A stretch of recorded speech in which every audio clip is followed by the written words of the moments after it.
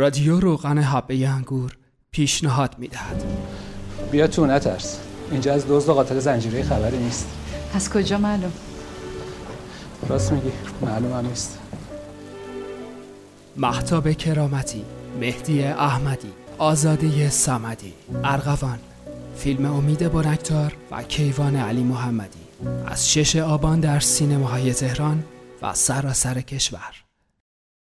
شب 1 شب 2 بهمن فرسی، بخش 4. 22/1/65. امیدواری که خوبم. حتما خیلی مشغولم و خیلی کار دارم. دلت میخواهد تمام کارهایم همانطور پیش برود که دلم میخواهد. متاسفانه آنجا نتوانسته ای صفحه‌ای را که خواستم پیدا کنی. نه 33 دورش را و نه 45 دورش را. باز این نوشته‌ای بفرستد و او هرچه زودتر خواهد فرستاد. متاسفانه آنیتا هم دم دست نیست. حتما نامه‌ای که 1 هفته پیش برایش نوشته بودی و صفحه را از او هم خواسته بودی به دستش نرسیده. نامه من برای ژیرار رسید. حسابی سردرگم هستم. من چه صفحه‌ای از تو خواسته بودم؟ تو ظاهرا خیلی تلاش کرده ای. یادم است که هیچ وقت صفحه‌ای از تو برایم نرسید. من برای ژیرار نامه نوشتم؟ هیچ باور نمی کنم. من در دفتر کار شبان شوهر پوپک هستم. این مرد تنومند رنجور. رنج شبان رنج جسم نیست. اتفاقاً جسمش به او آزاری نمی رساند. شبان از دل و مغز رنجور است. شبان حاکمی است معزول که خودش می داند و نمی داند. یعنی این مرد نمی دونه که من با زنش چه روابطی دارم؟ شبان از من خواسته است بیاییم با هم بنشینیم و صحبت کنیم. او می خواهد بداند من چه ناراحتی دارم. شاید هم می خواهد کمکم کند. تو باید یکی رو پیدا کنی که به خودت کمک کنه. من امیدوار نیستم بتوانم با پوپک زندگی داشته باشم. ولی ما همدیگر رو می خواهیم. پوپک بارها به من گفته است که شبان را دوست دارد. ریایی هم در حرفش حس نکردم. او شبان را می خواهد که تکیهگاه جسم و زندگی هایش باشد و من را می خواهد که روح و مرگ هایش را با من تقسیم کند. درست است. هر بار که من و پوپک با هم هستیم بارها می میریم و زنده می شویم. و او هر بار با حرصی بیشتر مشتاق است که دفعات این مردن و زیستن بیشتر و هنگامه آن درازباتر باشد. بله، پوپک هم هرگز امیدوار نیست با من فقط بتواند زندگی داشته باشد.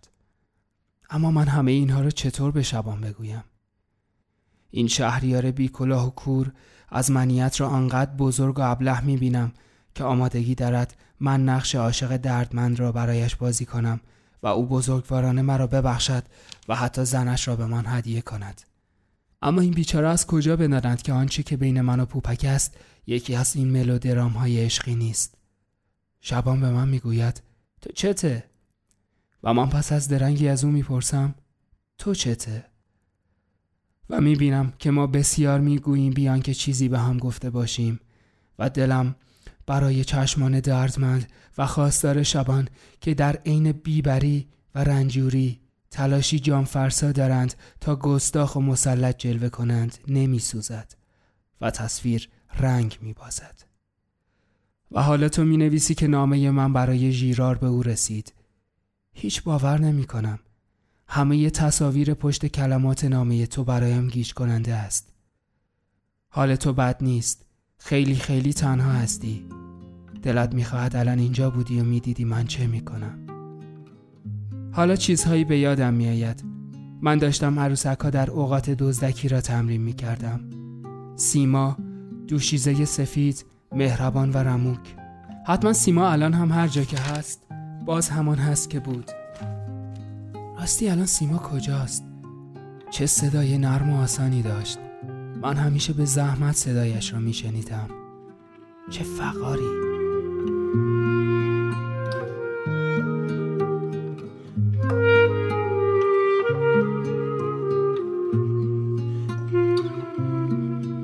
پیش سیما چقدر خودم رو درشت و زمخت می دیدم و سیما چقدر به نظرم شکستنی می آمد. سیما اصلا ریزه نبود، از تو درشت‌تر بود. حالا یادم می آید لابد می خواستم از آهنگ آن صفحه در یکی از صحنه‌های بازی استفاده کنم. داریم دکور میبندیم در تالار دانشکده. بنا بود 6 شب سالن در اختیار ما باشد، ولی همین امروز دبه کردند.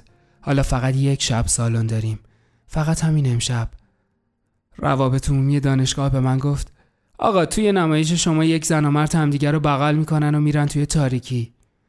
من هم خیلی با نزاکت و به سادگی به روابط عمومی گفتم چون ما هنوز آمادگی نداریم در روشنایی چیزها را نشانمان بدهند، چون اصلا ما ترجیح میدهیم بقیه را خیالات بکنیم.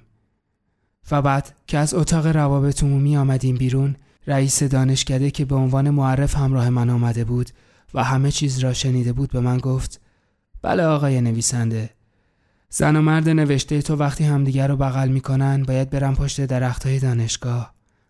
نمیدونم تا که اینا میتونن چشمشون رو بسته نگه دارن. و خلاصه داریم با همه این حرفا دکور میبندیم. اولین میخ دکور رو هم که کوبیدیم، فرستاده روابط عمومی آمد که شما فقط 1 شب حق استفاده از این سالن را دارید. به درک ما همین 1 امشب را تئاتر میدهیم و جامعه را زیر و رو میکنیم. ارواح مشکمان. سیما تقریبا از صبح اینجاست. از او خواستم فقط دستور بدهد و نظارت کند، ولی او حتی چکش برداشت و میخ کوبید. سیما خیلی خوب است، ولی حیف که چقدر دور. آزین برایت نوشته است که سودابه کتاب در دهان گراز مرا برایش فرستاده. آزین از قصه های من خیلی خوشش آمده. من و جواد نیامی رفته ایم انجمن ایران و فرانسه تئاتر ببینیم. جواد خیلی بد شده، یعنی پاک از دست رفته. من میدانم که سودابه هم خواهد آمد.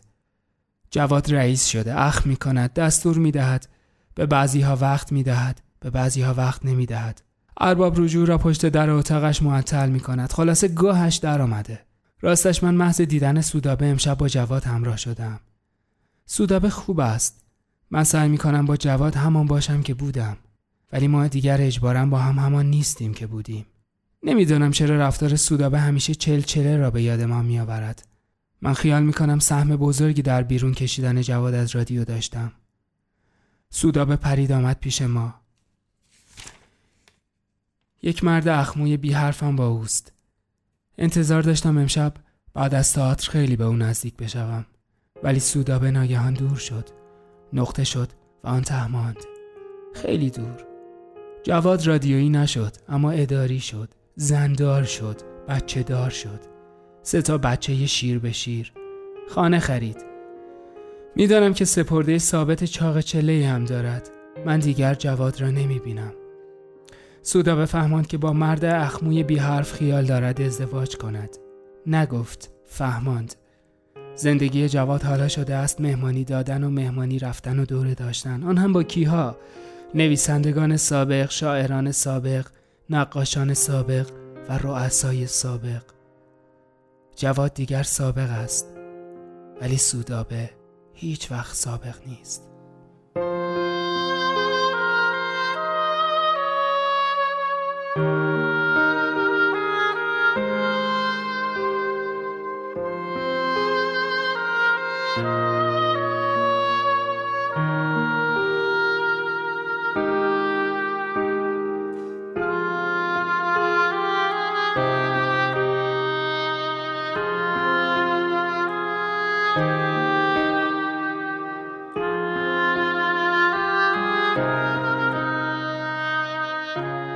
هیچ عجیب نیست که آزین از قصه های من بگوید خوشش آمده. حتما آنها را نخوانده. شاید هم به عنوان یک چاره برای مرضهایش کوششی کرده، ولی حتما نتوانسته بخواند. آرزو میکنم، نه، دعا میکنم که فرانسوا هرچه زودتر بگیردش. دعای بدی میکنم. شاید آزین برای نوروز بیاید تهران، ولی آمدن تو معلوم نیست. دیدی چه بد شد؟ اگر آمدن تو معلوم بود، من حتما برای استقبال از آزین به فرودگاه می آمدم. 11 این ماه نمایشگاه نقاشی های ژیرار افتتاح. نمیدانم چرا همیشه خیال می کردم این ژیرار در اصل یک چیز بدلی است، یک اسم مستعار است. خیال می کردم در اصل اسمش هرمان است، اصلا خود هرمان گورینگ. و از اینجا رابطه ژیرار با نقاشی دستگیرم می شد. به قول تاریخ گورینگ دزد آثار نقاشی بود. تاریخ در مورد اینکه نقاشی هم میکرد ساکت است. شد. به نظر تو کارهای اخیر ژیرار فوق‌العاده است. دیگر حرفی نداری. این چند خطم فقط برای گفتن سلام بود. دلت همیشه برایم تنگ است. عزیزم، اگر تو ماهی 1-2 از این سلام ها برای من بنویسی و روانه کنی، من آنقدر خواندنی خواهم داشت که تمام عمر نتوانم آنها را بخوانم. میبینی چه بدم؟ پایان بخش 4 از رادیو روغن حبه انگور.